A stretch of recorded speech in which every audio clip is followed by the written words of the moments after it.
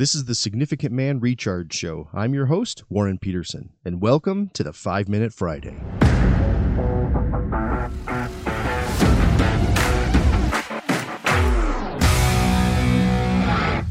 When guys tell me they're not getting married, they'll often say, well, it's just a piece of paper.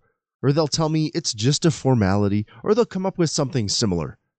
But marriage is so much more than that. Marriage is a sanctified relationship. To start with, we need to recognize that it's God who came up with the idea of marriage, and that all God has created is good. This means marriage is His idea, and therefore it's a good idea. That's one of the starting points as we go through this. Marriage is not just a piece of paper. It's not a formality. It's an amazing gift God has given us, and it is a sanctified relationship. And what do we need then to make this gift of marriage work?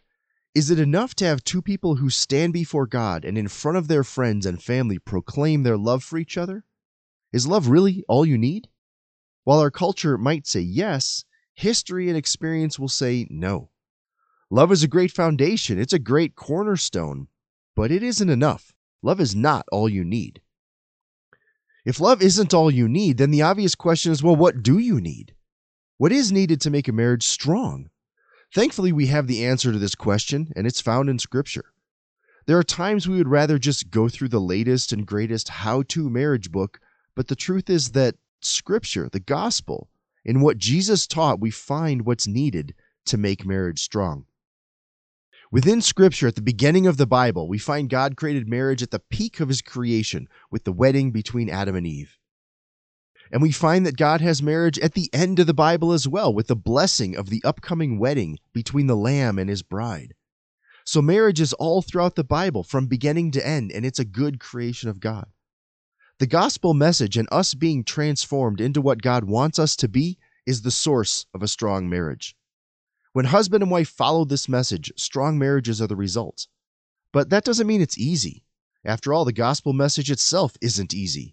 It's both amazing and painful, just as marriage can be amazing and painful. But it's not easy.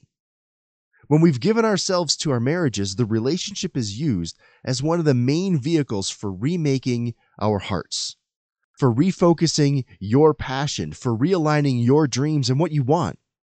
As everyone who's ever dated before, you realize that doesn't really happen during dating.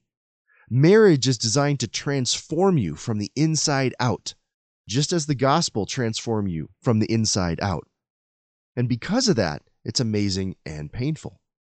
We learn from Jesus that even though we're sinful and flawed men, that we do more wrong than we want to, we're still loved more than we can imagine, and we're still accepted in ways we can't understand. We didn't earn the love. We didn't earn the acceptance. Yet the gospel teaches us that we are the recipients of both.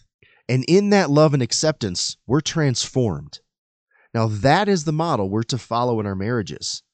We're not supposed to make our wives earn our love. We're not supposed to make our wives earn our acceptance. We're to follow the gospel, follow Jesus. We're to love and accept our wives without condition. And in doing that, we'll be transformed. We also need to realize that God didn't create marriage as a means for you to get your own desire for happiness fulfilled. He didn't create marriage so that you become responsible for your wife's happiness either.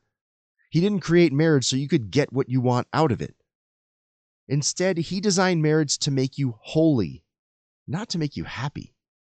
Yes, happiness can come from a strong marriage, but it's not the design for marriage. When marriages are at their best, when they're at their strongest, they're comprised of a man and a woman simultaneously being transformed into the people God created them to be. And they're following the example taught by Jesus. When you get tired in your marriage, when things get difficult, it's very often because you've lost sight of the purpose of the relationship in the first place.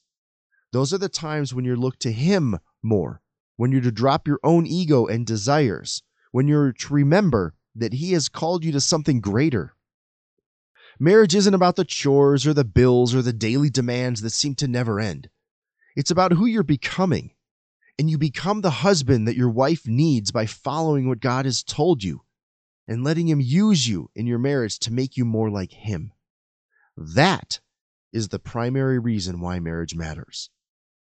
Now, one last thing, it'd be great for you to subscribe to this show wherever you listen to your podcasts and leave a review. 5 stars is, of course, the desired number of stars.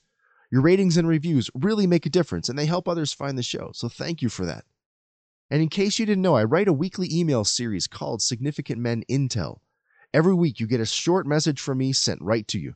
It's free, so if you haven't signed up yet, go check out Intel at significantman.com. All right, thanks for hanging in there when my voice isn't too good today. I appreciate it. Enjoy the next show, guys.